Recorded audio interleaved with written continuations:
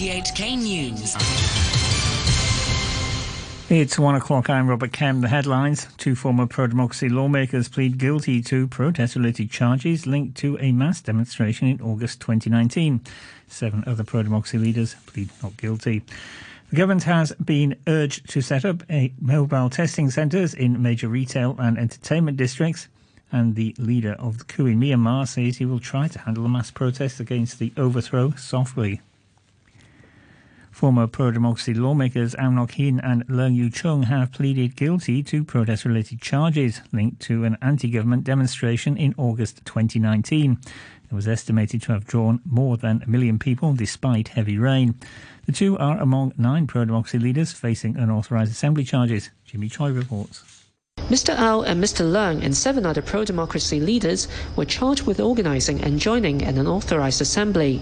The district court heard that Mr. Au, a deputy convener of the Civil Human Rights Front, had led the march from Victoria Park to Shater Road on August the 18th without police approval.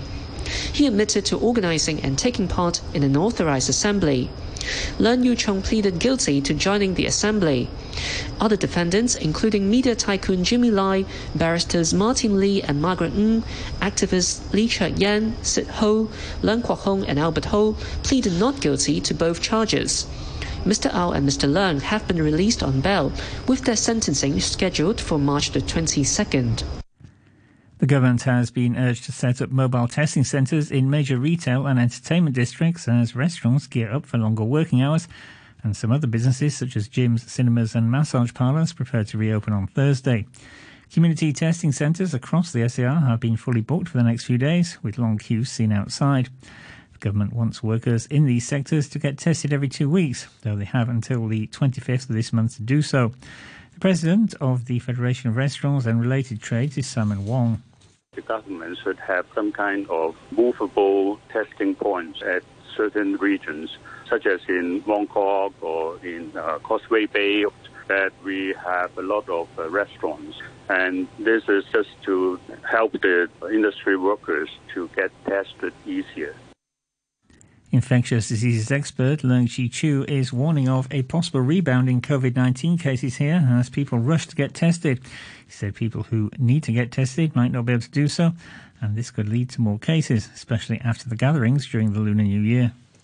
Those who have symptoms and those who may have exposure risk might not be able to get either a bottle for default saliva test, or they have to queue for a very long time for testing.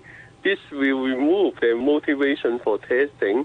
This infectious source will see transmission links when our webpage reopens. A company that runs 5 of the 19 community testing centres says each of its centres has tested 2,000 people daily over the past 2 days, twice its usual number.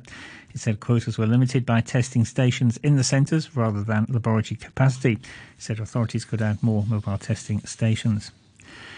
Meanwhile, representatives from the bar industry have questioned why they have to remain closed while restaurants can extend their opening hours from tomorrow.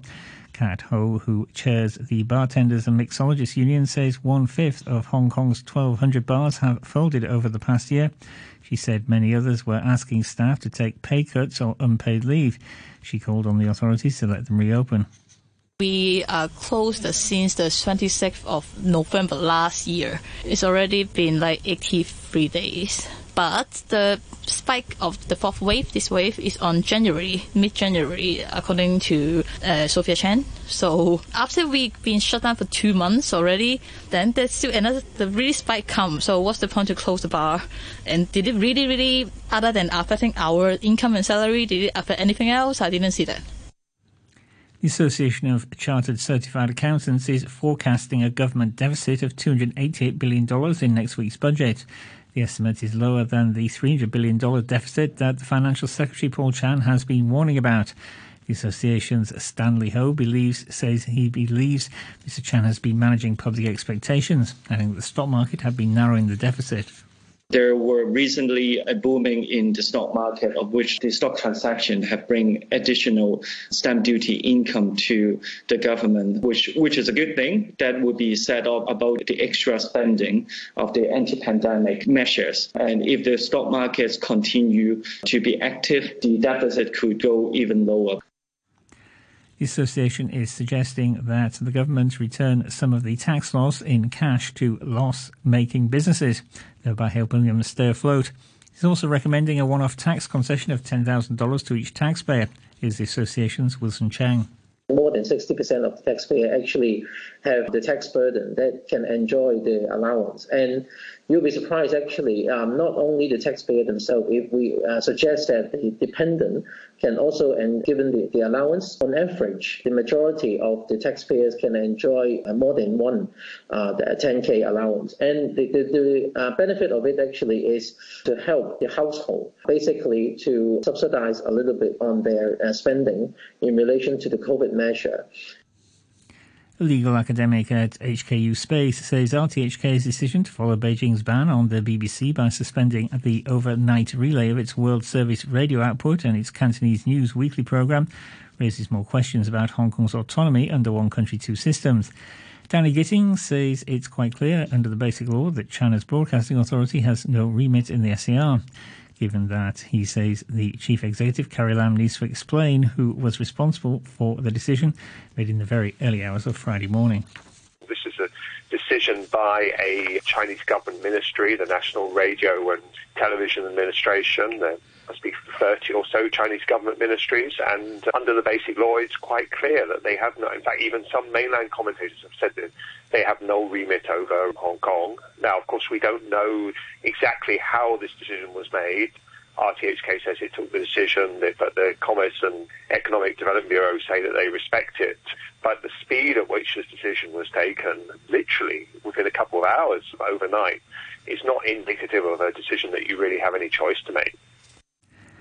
The corruption watchdog says it's a common misconception among kindergarten teachers that accepting gifts worth less than $500 is fine, but not if the gift is taken home, and this leads to the teacher showing favouritism to the student. The ICAC's Corruption Prevention Department has now produced a set of guidelines laying out what's allowed and what's not. Margaret Chan, a Principal Corruption Prevention Officer, says they want to help kindergartens step up their governance because the government allocates $7 billion to the sector every year. Because of such a large amount of public money involved, so the public is expecting the kindergarten's practitioners should be of high integrity. And that's why the CPD, Corruption Prevention Department, considered that it's worthwhile to further assist the kindergartens to step up its governance. The leader of the coup in Myanmar, General Min Aung Hlaing, has said he will try to handle the mass protests against the overthrow softly. He did not clarify what he meant, though he warned he would take action against those he said were harming Myanmar. The United Nations Special Rapporteur for Myanmar, Tom Roberts, said the general could have been responding to the international response to the coup. I think that the international community's response has been strong, focused. The Human Rights Council last Friday, the Security Council meeting before then, there's a move right now for the General Assembly of the United Nations to take this up as a whole. And now we're seeing countries beginning to initiate punitive sanctions, economic sanctions in particular. The United States announcing that it was going to begin to apply targeted economic sanctions on the generals. So I think he was probably responding to that and trying to hold off this pressure. New head of the World Trade Organization says her first priority will be the coronavirus pandemic. Ngozi Okonjo-Iweala said it was unconscionable to see disparity in vaccine rates between rich and poor countries. She said vaccines and other treatments should be available in an equitable and affordable fashion. Taking care of your population and being nationalistic with respect to vaccines won't work this time, because even if you get all of them vaccinated and there's a country down the road that hasn't done that, it will come back in the way of variants. So what the WTO can do to use all the flexibilities possible to allow countries to manufacture available vaccines so that there can be more for poor countries quickly. Speaker of the U.S. House of Representatives, Nancy Pelosi, has announced plans to set up an independent commission to investigate the attack on the Capitol building on January the 6th by supporters of the former President Donald Trump. BBC's Peter Bowles reports. In a letter to fellow Democrats, Nancy Pelosi said the commission would be similar to the body that investigated the attacks on September the 11th in 2001. It would try to establish the facts relating to what she called the domestic terrorist attack upon the United States Capitol complex. It would also look at the preparedness and response of the Capitol Police and other government agencies. More than 200 people have been charged with crimes related to the assault on Congress, which left 5 people dead. The Australian Defence Minister Linda Reynolds has apologised in Parliament to a former staffer who was allegedly raped by a male colleague in her ministerial office. Brittany Higgins was allegedly sexually assaulted in Parliament after a night out in 2019. Ms Higgins says in the days that followed, she was called to a meeting with Senator Reynolds in the same office. Senator Reynolds has told Parliament that she thought she was doing her best for Ms Higgins at the time, but she can now see that wasn't the case. Her trauma, her distress was very, very clear to all to see. The fact that she felt unsupported in her time working here was also very, very clear for us all to see. And for that, I apologise. Finance, and a short while ago, the Hang Seng Index was at 30,639. That's 466 points up on the previous close. Currencies, the euro stands at $1 and 21 cents. Dollar buys 105.57 yen. And the pound is worth 10 Hong Kong dollars and 61 cents. Sport now, and here's Damon Pang. Thank you, and we have football first. Chelsea defeated Newcastle 2-0 to go fourth in the Premier League. Olivier Giroud and Timo Werner scored first-half goals for the Blues, who won their 4th straight league match under new coach Thomas Tuchel. Former Chelsea striker Chris Sutton commentated on the game at Stamford Bridge. The game was over effectively by half-time. Chelsea the dominant force. Newcastle did come out and they showed a bit more oomph in the second half. Didn't really do enough in the final third. Kepa did make the save from Willock's header, but not enough from Newcastle. Another good 3 points for Chelsea in a Champions League spot. West Ham also scored a convincing 3-0 win against bottom side Sheffield United. The Hammers are now 5th in the league. Their manager David Moyes says he's happy with all 3 points, but he still wants more from his side. Being at the top brings another pressure. You want to stay there as well, and I think we can play much better. I think the players have got at least another gear to go. The Champions League returns tonight, and the round of 16 kicks off with Liverpool facing RB Leipzig in Budapest. The match was moved because of COVID restrictions in Germany. It's also been a tough stretch for the Reds, who've lost 3 league games in a row. Liverpool manager Jurgen Klopp missed her mother's funeral in Germany because of COVID-19 travel restrictions, but he says he remains focused on his job. Nobody has to worry about me or whatever. I might not look like this because the weather is not cool and I'm white and the beard gets more and more grey, all these kind of things. Yes, I don't sleep a lot, that's all true, and my eyes look like that's all fine, but I'm full of energy. In the other Champions League last 16 tie, Barcelona will battle Paris Saint-Germain. On to basketball, the Los Angeles Lakers superstar Anthony Davis is facing at least several weeks on the sidelines after re-aggravating his right Achilles injury. The team says an MRI exam revealed no rupture. Davis limped off in the first half in LA's loss at Denver. Analyst Brandon Hayward says the Lakers should let the star player take as much time as possible to heal. If they say he's supposed to come back in 2 weeks, keep him out 3 weeks. You want to make sure that he is ready to play when it's money time. In tennis, world number 3 Naomi Osaka stormed past Chinese Taipei's Xie Su Wei in straight sets to book a place in the Australian Open semi-finals. The Japanese won the All-Asian quarterfinals 6-2, 6-2, but the 35-year-old Xie still made history by becoming the first singles player from Chinese Taipei to reach the last 8 of a Grand Slam. And in cricket, England's second test match against India is underway. They now face the daunting target of 482 to win after Ravichandran Ashwin hit a sparkling century to edge India closer to a series-levelling victory. But former England captain Michael Vaughan says there are still positives from the tour so far. I think at the start of the series, if you'd have said to me, by the way, by the time they get to that pink ball game, it's 1-1, I'd have laughed. I'd have said, no chance, not in these conditions. England can't win a test. Well, they won in the series after this week, so there's a great positive. Michael Vaughan there, and that's your sports. And to end the news, top stories once again. 2 former pro-democracy lawmakers plead guilty to protest-related charges linked to a mass demonstration in August 2019. 7 other pro-democracy leaders plead not guilty. The government has been urged to set up mobile testing centres in major retail and entertainment districts And the leader of the coup in Myanmar says he will try to handle mass protests against the overthrow softly. And that's the news from RTHK. The government provides public COVID-19 testing services through different channels. Those without symptoms but feel they have a higher risk of exposure can visit designated public clinics or other distribution points to obtain free test kits. Those having compulsory tests can visit community testing centres for free testing. The centres also provide self-paid services to those needing test reports for personal use. If feeling ill, see a doctor promptly and don't go elsewhere. Due to the volatile COVID-19 situation, the public should stay at home and avoid going out, in particular elderly persons, as they have higher risk of severe illness. Family and friends should help them with shopping and other daily needs. If elderly persons must go out, they need to wear a mask and wash hands frequently. Pay attention to the latest situation. See a doctor promptly if feeling unwell, even if the symptoms are mild. Let's fight the virus together.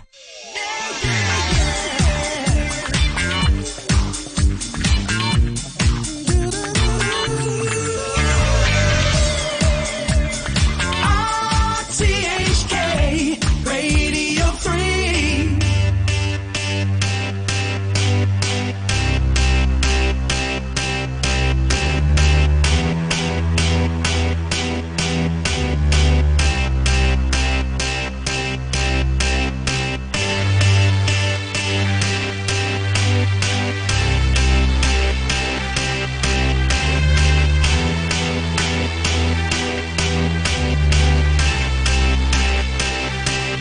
I got a feeling that tonight's gonna be a good night. That tonight's gonna be a good night. That tonight's gonna be a good night. A feeling that tonight's gonna be a good night. That tonight's gonna be a good night. That tonight's gonna be a good night. A feeling that tonight's gonna be a good night. That tonight's gonna be a good night. That tonight's gonna be a good night. A feeling that tonight's gonna be a good night. That tonight's gonna be a good night. That tonight's gonna be a good night. Tonight's the night. Let's live it up. I got my money. Let's spin it up. Go out and smash it. Like oh my God. Jump out that sofa. Let's kick it off. I know that we'll have a ball if we get down and go out and just lose it all. I feel stressed out. I wanna let it go. Let's go way out, spaced out, and losing all control. Fill up my cup, Mazel tov. Look at her dancing, just take it off. Let's paint the town, we'll shut it down. Let's burn the roof, and then we'll do it again. Let's do it, let's do it, let's do it, let's do it, and do it, and do it. Let's live it up and do it, and do it, and do it, do it, do it. Let's do it, let's do it, let's do it. 'Cause I got a feeling that tonight's gonna be a good night. That tonight's gonna be a good night. That tonight's gonna be a good night. A feeling that tonight's gonna be a good night. That tonight's gonna be a good night. That tonight's gonna be a good night. A feeling tonight's the night. Hey, let's live it up. Let's live it up. I got my money. Hey, let's spin it up. Let's spin it up. Go out and smash it. Smash it. Like oh my God. Like oh my God. Jump out that sofa. Come on. Let's kick it off. Fill up my cup. Drink. Mazel tov. Look at her dancing. Move it, move just it. Take it off. Let's paint the town. Paint the town. We'll shut it down. Shut it down. Let's burn the roof.